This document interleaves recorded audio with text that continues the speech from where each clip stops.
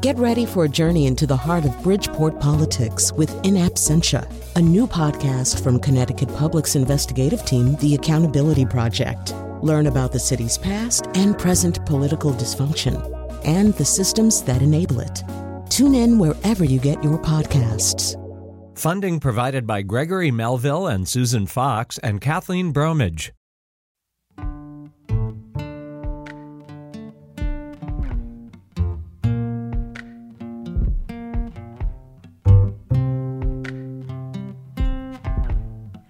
This is Where We Live from Connecticut Public Radio. I'm Catherine Shen. It's been 1 week since the Supreme Court struck down affirmative action and race-conscious college admission programs. Connecticut colleges and universities have responded fairly unanimously. Hearst Connecticut reported that every school that replied to their request for comment expressed frustration with the decisions. Today, we hear from admissions officials and college administrators, including Eastern Connecticut State University President Elsa Nunez. But first, how are students responding? Two University of Connecticut students joins us today. We have Irene Pham, who's a rising senior, and Devin Pierre, who is now in UConn's law school. And we also have Alyssa Nadworny, who is an NPR correspondent covering higher education and college access, here to answer your questions. Thank you to all three of you for joining us this morning. And for our listeners, what are your questions and concerns about the affirmative action decisions? Or do you have thoughts on the Supreme Court's other decision on student loan debt? Give us a call, 888-720-9677. That's 888-720-WNPR, or find us on Facebook and Twitter at Where We Live. So, Devin, I want to start with you. You wrote an op-ed for the Connecticut Mirror back in October, basically anticipating this decision. You also dug into the history of affirmative action and critiqued some of Justice Clarence Thomas's opposition to it. What was going through your mind when you first heard of the recent decision? I thought the decision was, I guess, kind of predictable because, three of the justices, Roberts, Alito, and Thomas, had already ruled on affirmative action. So the only question was, how was the Trump appointees going to vote? And I thought it was very obvious what they were going to do. So I guess it was just, I was checking up every single day on the new decisions. And while there was some surprises, I thought that was a very odd, I guess that's just what I was thinking. I was like, well, of course that happened. That was kind of obvious. Like, I kind of felt the same way when they overturned abortion last year, the right to a national right to abortion last year. I just thought it was kind of obvious, and it was just like, well, that happened. Well, and then after you're like, well, I saw this coming, what were your thoughts after that? When you had some time to sort of digest the implications and whatnot, what are your thoughts about that? Well, first of all, I realized how smart it was of me to apply to law school really early in advance, because that was also another thing I did. Because I was applying last year, and I thought it was important to apply earlier because as you can tell from the piece you cited, I'm a huge supporter of race conscientious policy. So I guess after I digested, I was just thinking how lucky I was to be the last group who will go and have a diverse class, because we don't really know what the next group of children who go to college will look at. But from what the universities are telling us, it looks like it's going to be a lot less diverse. Well, and that's very forward-thinking of you, Devin, and I can't imagine the experience. And Irene, I want to bring you in. What about you? What was going through your mind when you first heard of the decision? My first thought was fearing about what my family would say, because we live in a very predominantly white town. And they don't get a lot of education on affirmative action and why it's in place and why it's removed. So then I began to do a little bit of scrolling through social media to see what other people would say. And I see a lot of back and forth arguments between who supports it and who doesn't, and why they're fighting. And it is the way in which it becomes a more clear divide between Asians who have been here for some generations, especially during or before the civil rights movement, and new era immigrants who have just arrived and they don't have the education, nor have they worked with um, Black and Hispanic Americans that have fought together for their rights.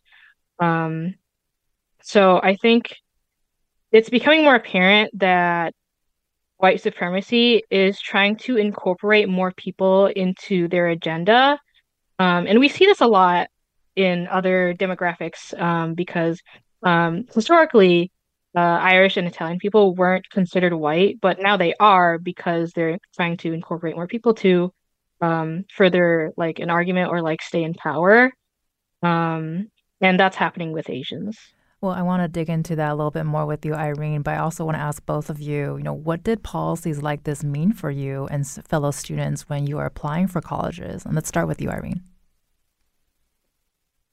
I didn't necessarily feel very connected to my Asianness when I was in high school, so I didn't um, mention it a lot in my college essay, and I instead focused on my queerness. But further down along the line, I realized how important that Asianness was to my identity, and it's because I was very racially isolated as a kid. And I feel like lots of other students are also like when you're that young and you're like determining what you want for the rest of your life, you have no idea what you're doing, basically, and you have no idea um, what you're going to experience when you're in college, because college is a much more diverse place and you're going to experience what you actually would like to do um, instead of exploring your options in high school. And I think um, uh, I guess the world wants you to sort of cater to a marketable part of yourself. But in reality, I think that you will find true satisfaction with your life and yourself if you go to a diverse place and you dig out your niche and explore yourself. Well, Irene, I But think what you just said was so powerful, and I wonder if that resonates with a lot of students. And I think there's a lot of truth in what you're saying, asking a 16, 17, 18-year-old to know what they want to do with their lives. It's really challenging. And I want to ask Devin, you just mentioned you have this live experience actually applying for law school right before this decision. But do you remember if this policy meant anything for you when you were applying for college that first time around? I don't think it did that much the first time around because I guess you kind of just take like have because well, it's like Irene said, when you go to college, it's a lot more diverse than it is in high school. I guess you kind of just take that for granted until you realize that. Because I mean, I know a lot of colleges are still saying they're dedicated to diversity, but going forward, they all seem to be saying the same thing, that it's going to be much harder and there's going to be impacts. And so the first time when I applied, and I got into colleges, and even when I was an undergrad at UConn, I think I just took the diversity and all the different people I saw and just the multiculturalism in general. I just took it for granted. You don't really expect the Supreme Court to overturn, was it 50 years of precedent so aggressively? But I mean, that's just what this court does. So. And Irene, you're also an arts history major focused on painting. And so can you talk to us about how your studies factors into this conversation today? yeah, I'd love to talk about my art because my artistic direction right now is always changing. That's why I say right now, is exploring how race and uh racial events have impacted my identity. So my ancestors and my grandparents and my mom came from Vietnam to escape the war. My grandfather was a soldier, so he had to go to America and I think farm or like do some manual labor.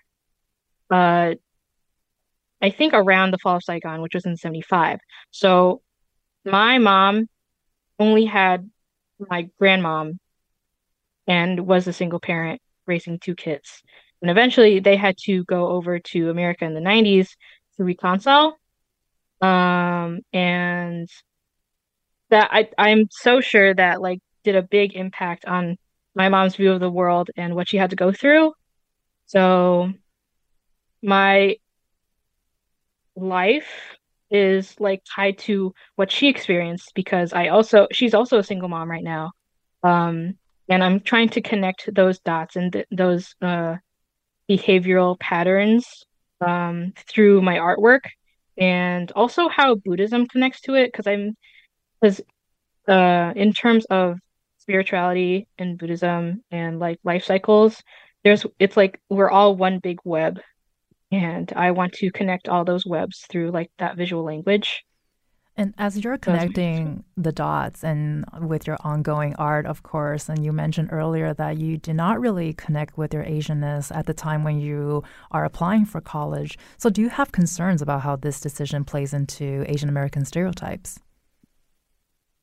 yeah, there's always it's sorry, I'm like stuttering. It's okay, go for it. It's a big model minority argument all over again. Um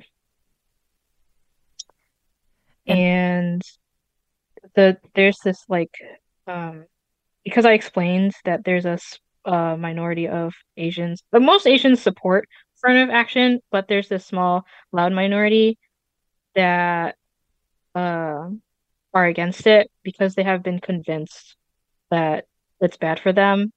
Um, and it's because they don't have the education and uh what was I gonna say? it's okay, you can Kind of think of forgot. that for a second. I just want to Yeah. remind our listeners that as we continue this conversation, we want to hear from you too. So give us a call at 888-720-9677 or leave us a comment on Facebook and Twitter at Where We Live. And I want to introduce, joining us now to discuss this topic is Tatiana Watson, who is a high school student from Hartford, and she joins us now by Zoom. Tatiana, thanks so much for joining us today.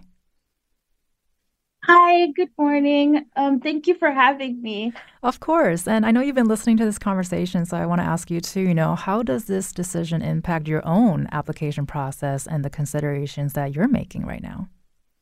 Yes. So, I recently just graduated the 15th of last month. And for me, when I was looking more towards colleges, I really want to be in a place where I can feel that I'm represented there, that there are people who share my identity who are there, but also be in a place where I can experience other cultures as well. That's very important to me to be surrounded in the like multiculturalism, multifaceted lifestyles rather than just being in with what I'm comfortable with. And also with us is a community organizer in the greater Hartford area, Samaria Smith, and her son Alexander, who is a rising high school junior. Thank you both for joining us this morning. Thank you for having us. And thank you for having us. And Samaria, you've also been listening to the conversation. And what are your thoughts in the wake of this decision? Oh, my stress levels have been high ever since the verdict came out. I'm afraid, honestly. I think someone said earlier about, the white supremacists kind of on the rise and growing. Honestly, I feel like we're going back in time. Unfortunately, going are the days of civil rights and people being able to achieve their life goals I can't say without obstacles, but I just feel like now with affirmative action out of the picture, it will limit so many people from achieving their dreams. There's lots to consider besides just race and nationality. I think socioeconomic status plays a big factor in this as well. It may be very difficult to convey why you should be allowed or accepted into a school, a college or university just by a letter. And then I ponder the question of, well, who's actually reading these letters? Are they actually reading them thoroughly? So many questions come to mind about this verdict and how it will impact and trickle down and impact generations to come. And Alex, with what your mother just said, with this decision, do you find it to be difficult to dream? Um, yeah, I find this to be, I'm just be honest, pretty unfair. I feel like removing something that had to be put in place due to a very prominent issue in America isn't the best idea. Again, piggybacking on what my mom just said, it feels like we're kind of going back in time.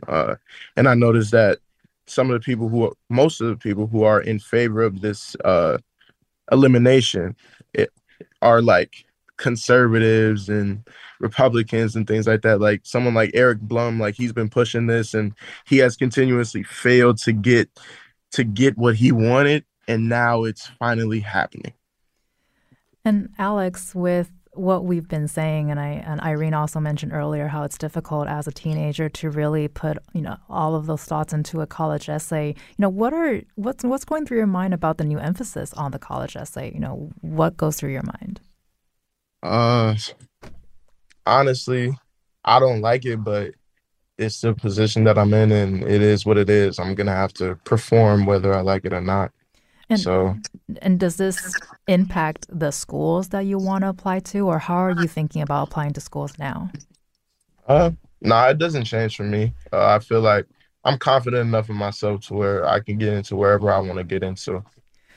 Well, I love that confidence you just mentioned. Thank you for those vibes. And Irene, I want to bring you back real quick because we're talking about college essays, and you mentioned earlier that you did have some difficulty in terms of putting your thoughts into words. So what are the implications of this decision on how you feel like your college essay might have been written? Is that something that you've thought about? Not exactly, but because I figured out my identity later in life, I probably would have like right now, I probably would have gone back and wrote about my race and how that impacted me. Um, because what this ruling is going to do is make a lot of people racially isolated. Because the reason I'm so in touch with my race right now is because I met my Asian community at UConn because they have cultural centers made for specific demographics that they can connect to each other and learn and like dive deeper into who they are because of their race and what struggles and what culture comes with it. And before we touch briefly on student loans as well, I want to bring in NPR correspondent Alyssa Nadworny here. Alyssa, you've been listening to the conversation as well, and this is a complex issue as far as public support, would you say? And what are you hearing? Yeah, so we do have the public opinion on affirmative action is interesting. So I want to give you some context from the Pew Research Center. Perfect. About half of U.S. adults disapproved of colleges considering race in admissions. It differs by race and it differs by political affiliation. So the majority of white and Asian adults disapprove racial consideration at admissions, while Black Americans largely approve. 3/4 of Republicans and Republican-leaning independents disapproved. Now, one of the things that's really interesting about this kind of public opinion data is that it depends on how you ask the question. So people didn't want race to be considered in highly selective college application process. But when the question was framed around the Supreme Court's role in deciding this issue, a lot more people, there was a greater consensus across racial and ethnic groups in favor of affirmative action. So it's a little bit confusing, but I think it's really important in that people are kind of less interested in having race be a factor in a decision, but they don't want the Supreme Court to be making that decision about whether or not they use race. Does that make sense? No. But it actually like, and I think it talks a lot to kind of Irene's point, which was there is a lot of misconception around what's happening. And I think there's even more misconception about what actually happens in college admissions. It's a big black box. I mean, before the Harvard trial at the Supreme Court, we never really got to peek behind the curtain at how people in that room, we talked about, the people who are reading the applications, how that decision is actually made. It really is a black box. Right. And we're also, we're a week out of the decision, and we've only been talking about this for 20 minutes, and we've already hear like so many different opinions, but and we hear the complexity, and especially what you just said, my mind's, still grappling with it. But based on what we've heard just today, from students, does it speak to the complexity of how this will be applied, and what are the concerns that you're hearing right now about that? And you just mentioned too, it's a black box. We don't know what happens behind the scenes. And I think it's going to be more so if we don't have kind of like the racial demographic data. So I think, as we have alluded in this conversation, there's going to be a lot more emphasis on things like the essay. One of the weird kind of quirks about the majority opinion from Chief Justice John Roberts is he leaves open this door to have students talk about how race has affected their lives. And so there's going to be a lot, more emphasis on the essay, which you've talked about, but it really is going to be, it's going to be perhaps even more unclear how those decisions get made. And we will definitely be getting into more of what the compliance will look like for admission officials. But first, I want to bring back some of our students. And Irene, the Supreme Court also blocked President Joe Biden's student loan relief plan. And we know that more than 200,000 Connecticut residents were approved last year. What are your thoughts about that? Yeah, so I'm a receiver of a Pell Grant. So I was able to I was qualified to clear out those loans. And hearing this made me really upset because it would have been really nice. My EFC is 0, so I do have a Pell Grant, and I have scholarships that can back me up, but it's still not enough to like fully pay it back. I have like some loan refunds, but it's still like I'm still teetering on the edge of like having to go into a little bit of debt. And Devin, how would you say that the student relief decision factors into this conversation about diversity? Well, how does it factor into diversity? Okay, that's a good question. I would say that it's because we know that I was also a Pell Grant recipient, and we know that poor people will use debt to get an education, which is so critical. And so knowing that we would have some debt relief, I know some people are asking Biden for more, but he was advocating for some, and to see the court completely get rid of that after a lot of people were relying on it. I think it's just, I think last week was just, the last week of the Supreme Court was just very destructive if you were a minority who went to college who wasn't really wealthy. Like, I don't know what the impact will be for the future people who go to college, but I know currently, like, I would just say it's just very destructive, but that's how this court seems to operate. Well, in terms of future college student, I want to ask Tatiana, with this decision too, does that influence how you apply for colleges, or is that a concern for you as you're going through this process right now? For me, it is a concern, mainly because it's they're taking away that kind of support system that could help people in order to get out of student loan debt and not have these ridiculous amounts of debt that you can see. And I feel as though that by blocking this, it really does limit what people feel that they could be able to do just simply from an economic standpoint. For me personally, I don't want the thought of money to limit exactly where or how I picture myself. But it's also really good to know of all the different avenues in which people can be able to support themselves in order to get higher education. And Tatiana, with what you've been listening so far, you've heard a lot of concerns and whatnots. Does it increase your own concerns in terms of applying for college? For example, like the new emphasis on the college essay, does it cause you to sort of rethink how you want to do that, or just any thoughts about your process to do that? For me, I think it's being really strong in the essay, which has been pretty much emphasized throughout my whole high school career, being as I guess as authentic in myself inside of my writing as possible. And especially since that this is seeming to be a very big component in how college admissions officers may see whether or not you can be admitted into their college. I think it's really important that I put my best foot out there first with this writing. Well, I want to wish the best of luck to you, Tatiana, with that process. And we only have about a minute left, but Samario, I would love to have a final thought from you, based on what you heard. Any thoughts? I absolutely have a thought, and again, thank you for the opportunity and such wonderful comments from everyone who was on this morning.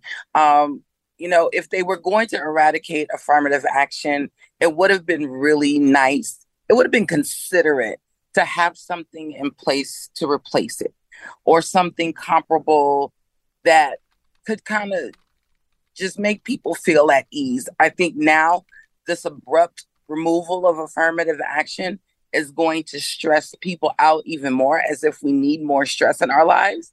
And I think it proves that that we really aren't together as a country, and we have a lot of soul searching to do.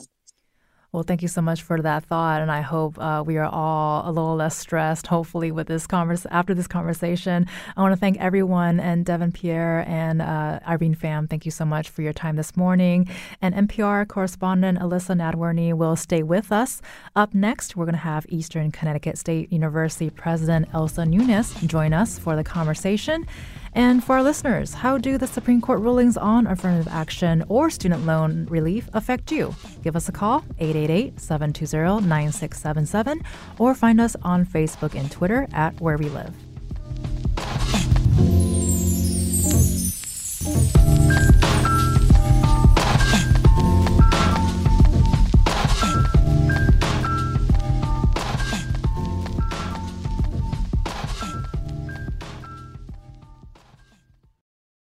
Support for this podcast comes from Hartford Healthcare.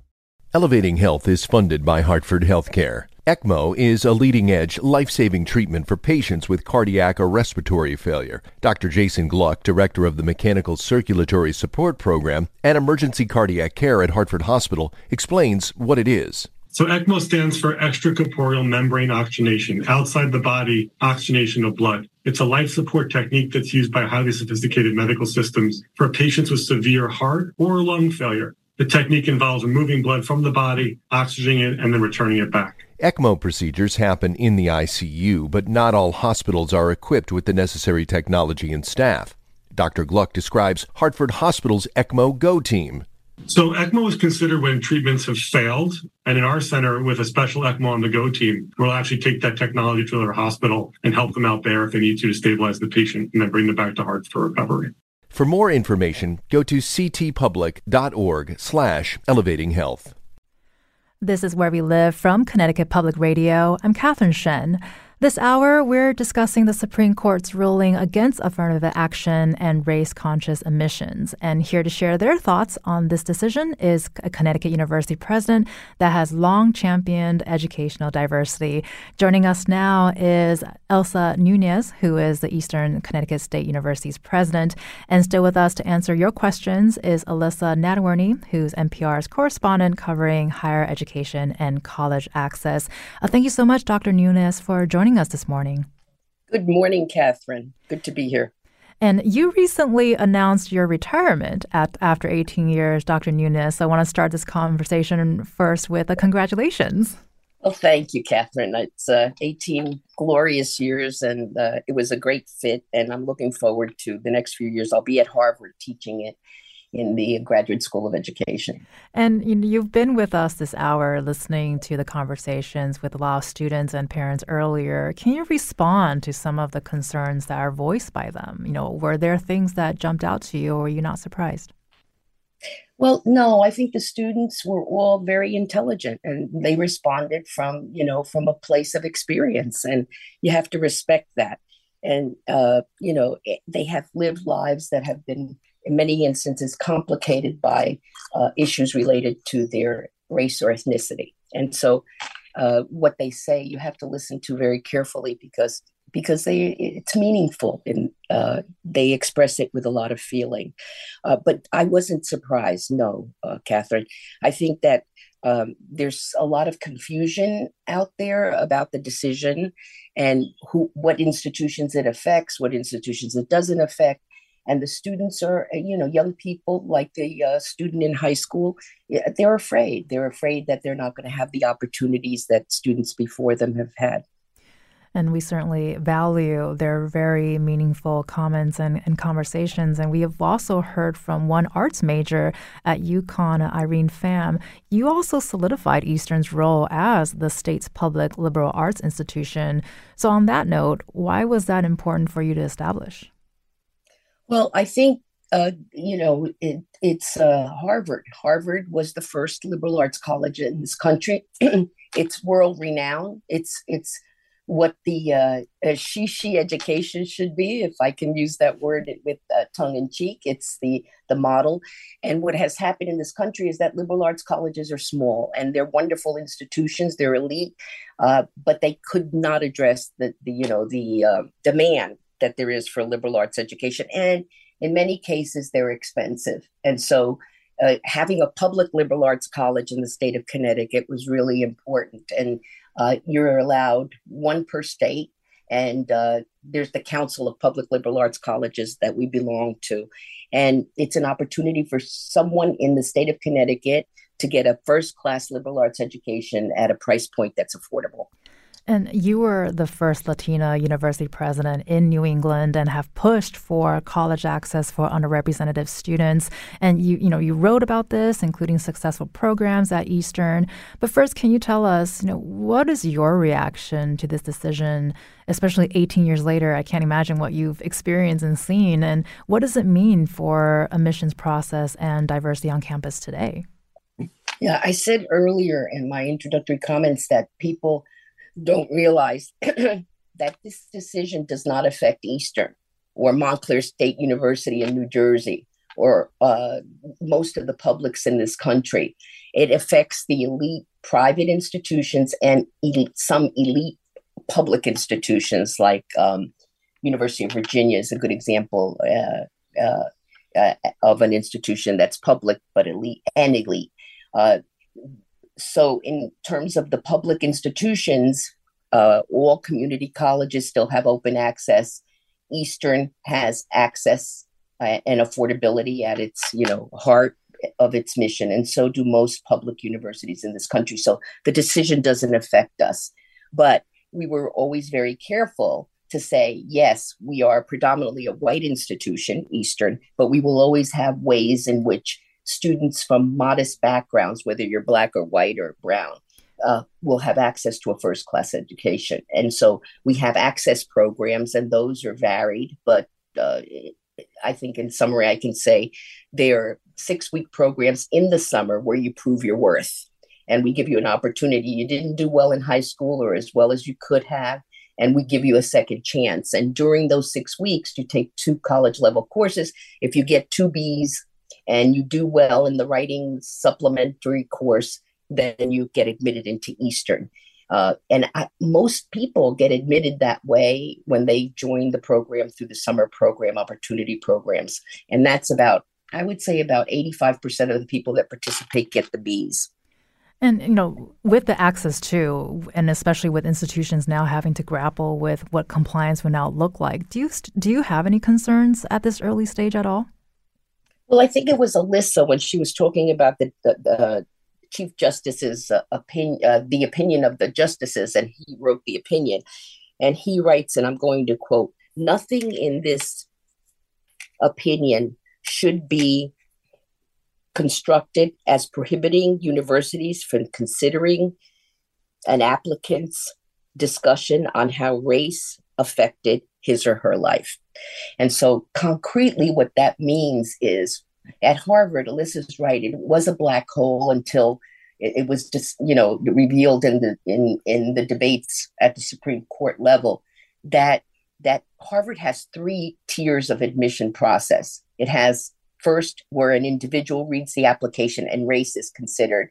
Then it has a regional committee that considers the people from a region, the individuals from a region. And then it has the overall committee of 40 people that make the final decision. And there's something called lopping, LOP, is done. And in both the first and the third level, there are race considerations. And so what I understand the decision to say is, for example, in that first level where a person is reading the application, they rank the application 1 through 6 in certain categories, and that is academic, extracurricular, and then personal. And I think I think personal is combined with something else. So theoretically, if I read the decision correctly, and I'm not a lawyer, I would say that a student can write, for example, if you're African American, I was discriminated against, and I was living in a small town in the South, and I was, prevented from really fulfilling my potential because of the racism that I endured. That would go directly toward the application's category of personal, where the student can say, I had courage and overcame that diversity. Look at how well I've done. Secondly, as an example, I could say, if you're a Hispanic student living in Hartford, you could say, look at what I did in the Hispanic community. I helped with health-related issues in my community where people weren't getting good health care. I was out there helping my community get better health care. That would then be connected to personal on the leadership role. And so that person would get a 1. And the person that I just mentioned as an African American would get a 1 in those categories. 6 is the lowest you can get, 1 is the highest. So the Chief Justice Roberts is saying you can consider their discussion of race and ethnicity because it connects to a trait or a quality that Harvard has identified as being important. And I think that's really important for the people who are listening, particularly the students, to know that you should talk about your experience as a minority or a person of color, and that will have some worth in the process. And, we've been talking so much about the admissions process and this emphasis on the essay. We also spoke with Vern Granger, who is UConn's head of admissions, about this new emphasis on student statements or essays to communicate their race or ethnicity. Let's take a listen. As a 16, 17-year-old, sometimes it is difficult to not only have a full grasp of how that has impacted their life, but then to translate that to a writing sample that universities are looking at. We have our concerns about that. I think one of the things that we are thinking about are ways that we can provide instruction, guidance, whatever the appropriate term is, to help students in understanding what it is that we're looking for and trying to provide, again, that guidance as far as what it actually means to talk about your own lived experiences. And this is also something that we've heard from students who were in the conversation earlier. Alyssa, I want to ask, what kind of pressure does this ruling put on admissions to interpret it? How will this be applied? And do you think this will become an issue? Well, I think what's happening now with the admissions folks I've talked to is they're consulting with their legal counsel to figure out kind of like what is still allowed within the scope of this decision. We're going to get some guidance from the education department. We've got a lot of national organizations that work with admissions advisors that are kind of putting out their legal guidance. But I wanted to just echo 2 really important points that I just heard, which are, this decision really applies to just a very small number of colleges. So there's almost 4,000 colleges and universities in the U.S. Maybe a little bit more than 200 have admissions where fewer than 50% of applications get in. So that's just a really, really important point I wanted to echo. I think one thing that also really became apparent in the Harvard case and kind of looking at the Harvard data, and I thought that was such an excellent kind of explanation of that admissions process, Elsa. One thing that really emerged from that data set is actually kind of like white, wealthier students were receiving a lot more kind of preferences to help them get in, including things like legacies, if their parents had gone to Harvard.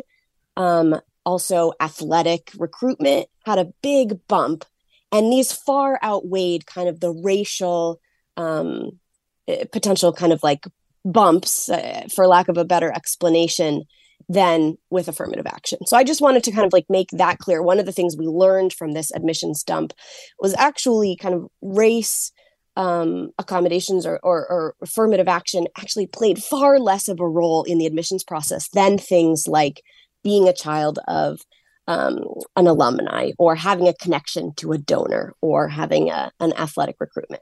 Well, and Dr. Nunez, we have about a minute left, but I want to ask you, with what Alyssa just said and what we just heard from Vern Granger as well on the college essay, are these considerations that you're making? Yes, of course. I think that Alyssa was very articulate on this point, and so was the gentleman who spoke about the admissions criteria.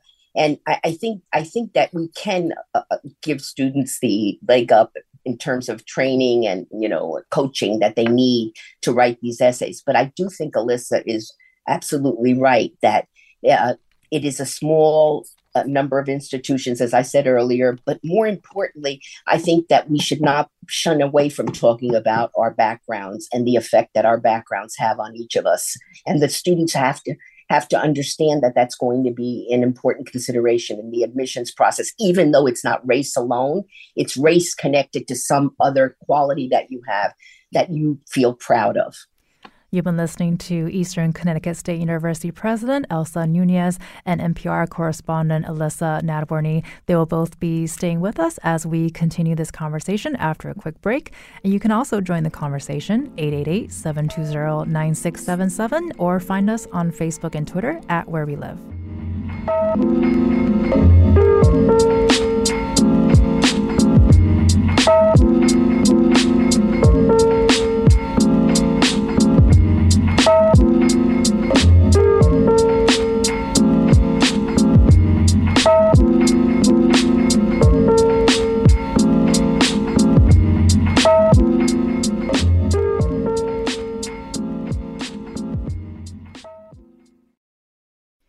This is Where We Live from Connecticut Public Radio. I'm Catherine Shen. Back with us to discuss the recent Supreme Court ruling on affirmative action is Eastern Connecticut State University President Elsa Nunez and Alyssa Nadworny, who's an NPR correspondent covering higher education and college access. So we've been talking about UConn's head of admissions, Vern Granger, touched on his concerns that this decision about race-conscious priorities could ripple outwards beyond academia. Let's take a listen. There's a misperception that these cases are impacting only undergraduate admissions, but there is an understanding from our standpoint that these cases definitely were going to be going beyond undergraduate admissions and going into graduate and professional school admissions, but potentially they could have an impact on scholarship and financial aid programs that are race conscious, or other programs at institutions that utilize, again, the consideration of race among many factors in their processes. And Alyssa, so we just heard what Vern Granger said. How could this decision about race-conscious priorities ripple outwards beyond academia? Yeah, well, this was a big concern before we got the decision. Of course, it still remains a concern, but I do want to point out that I've talked to a number of legal experts who said kind of the only legal issue that was before the court was the consideration of race in admissions. So, of course, this could be interpreted many different ways. I think one of the kind of lessons that we've learned around affirmative action being banned is the case of Michigan. The state banned affirmative action at public institutions. And what happened at the University of Michigan is there was kind of this chilling effect. And so there was almost like a fear or a hesitancy to use race in any way. And this is real. I mean, this is what happened. So this chilling effect, this worry that it could expand beyond admissions, could happen. Essentially what happened at the University of Michigan is they kind of backed off their use of race in factors, say, for scholarships or for programs. One example is they had kind of a support system for students on campus. When it was started, it was mostly targeting Black Americans enrolled. And by, in the years after that state ban, it kind of eased off to include all races and to target more kind of first person in their family to go to college. Now it serves a mostly white rural student body. And so that's kind of one example of how this decision, although quite narrow in terms of what it says about race and admissions, could kind of trickle over to things like scholarship, like certain programs that target students by race. And Dr. Nunez, we have a couple minutes left here, but I would love any final thoughts you have with what Alyssa just said. And are you optimistic for the future? It's so interesting, Catherine, because the Attorney General of Missouri, Andrew Bailey, wrote a letter the same day this decision came out and said you can't have race-based scholarships. So I don't know what the legal people are saying, Alyssa, in general, but I do know that actions have already been taken. And so this will, and even people are talking about affirmative action in employment is also on the table. So whether these things are going to be, litigated at a different point. But I did want to say, Catherine, that I think the one thing that I'm disappointed that people are not talking about is admissions through athletics to the elite universities and colleges of this country. Because in some of the small private elite colleges, half of the students admitted come in through athletics. And we're talking about legacy, but we never talk about athletics. And many of those students go through a separate admissions process. Well, Alyssa, we got a minute left, but I would love for you to react to what she just said about athletics. Well, that was the kind of one of the biggest takeaways from the Harvard data is actually athletic preferences trumped legacy preferences and certainly racial preferences. Right. And we're silent on that. And if you look at the data, the 10-year data, Alyssa, in the decision, it shows that from, I think it was, 2808 to 2019, those numbers have been, it's about 11 or 12% of African-American students are Black students, and then another 9 to 10% of Hispanics, and then 20% Asian, and then the other 60 are white. But the athletic numbers are huge in these schools.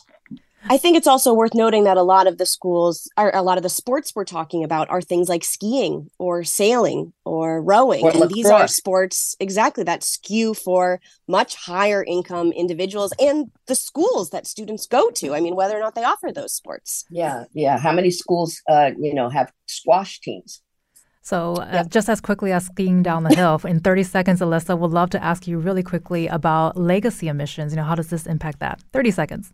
So there is a big push to get rid of legacy admissions. We saw that in previous places like the University of Georgia when they got rid of race in admissions. That was shortly followed by getting rid of legacy. We saw that complaint against Harvard on Monday. I think that we're going to see this push, and we'll see what schools do, how they react. Will they get rid of it? Beautifully done. Thank you so much. You've been listening to Eastern Connecticut State University President Elsa Nunez and NPR correspondent Alyssa Nadworny. Thank you both so much for your time and helping us understand this topic better. It was great to join you. I'm Catherine Shen. Today's show is produced by Katie Pellico. Our technical producer is Kat Pastor. Download Where We Live anytime on your favorite podcast app. And thank you so much for listening.